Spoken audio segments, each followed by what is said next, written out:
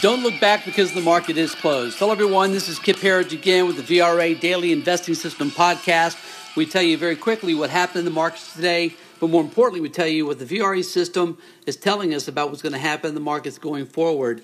And if you've been joining us here, we've been nailing both the highs and the lows. We've gone from being extremely overbought to extremely oversold. The markets have been very topsy-turvy, but on Tuesday's podcast, we told you that the internals told us that Tuesday's decline of about 130 points in the Dow Jones, we believe that would be short-lived. The internals simply did not point to any looming problems whatsoever. And on top of that, our market leaders, the Russell 2000, closed higher again on the day. Folks, when the market internals are positive by 2-1 and the Dow Jones is negative by 130 points, that's a big disconnect. And we always side with the market internals. They tell you the foundational situation of the market. And we've just seen over my 3 decades plus, I've seen very few significant market corrections take place when the internals are as strong as they've been for really the entirety of this year. Let's take a quick look at what happened in the markets today. The Dow Jones bounced back big today, closing near the highs, up 181 points, up 0.75% at 24,356. S&P 500 up an even bigger 0.86% or 23 points at 2,736.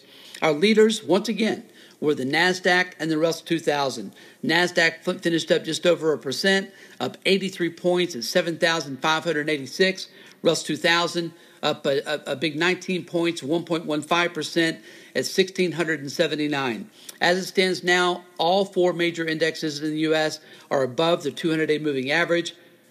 And outside of the Dow Jones, every other major index is above their 50 and 100 and, of course, 200-day moving average. So technically speaking, this market continues to look very solid. The big bugaboo has been trade tensions, right? The trade tensions have gotten almost all the blame for recent stock market weakness, and rightfully so.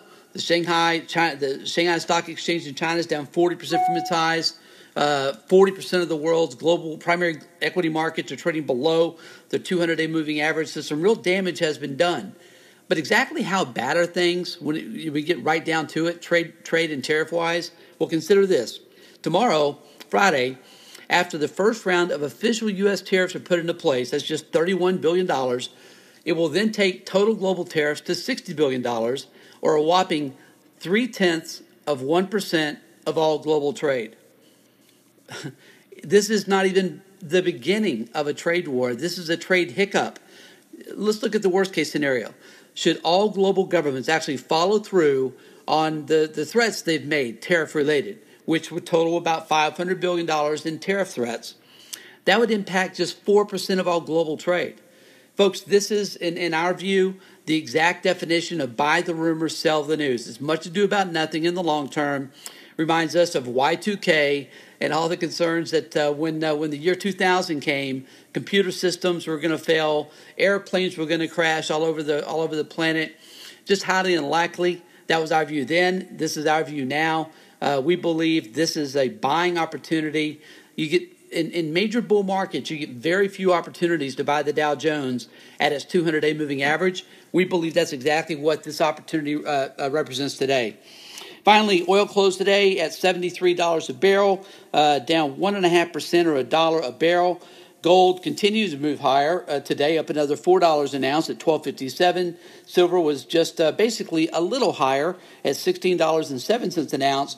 And finally, the 10-year Treasury note closed today fractionally higher with a yield of 2.84%. Tomorrow's the big day. We get the unemployment numbers for the month of June and find out exactly how rip-roaring this economy is. The average estimate's looking for about 180 to 190,000 jobs created for the month of June. Folks, again, my name is Kip Herriage. On behalf of Vertical Research Advisory, thank you again for joining us today. Have a great night. We'll see you back here again tomorrow afternoon.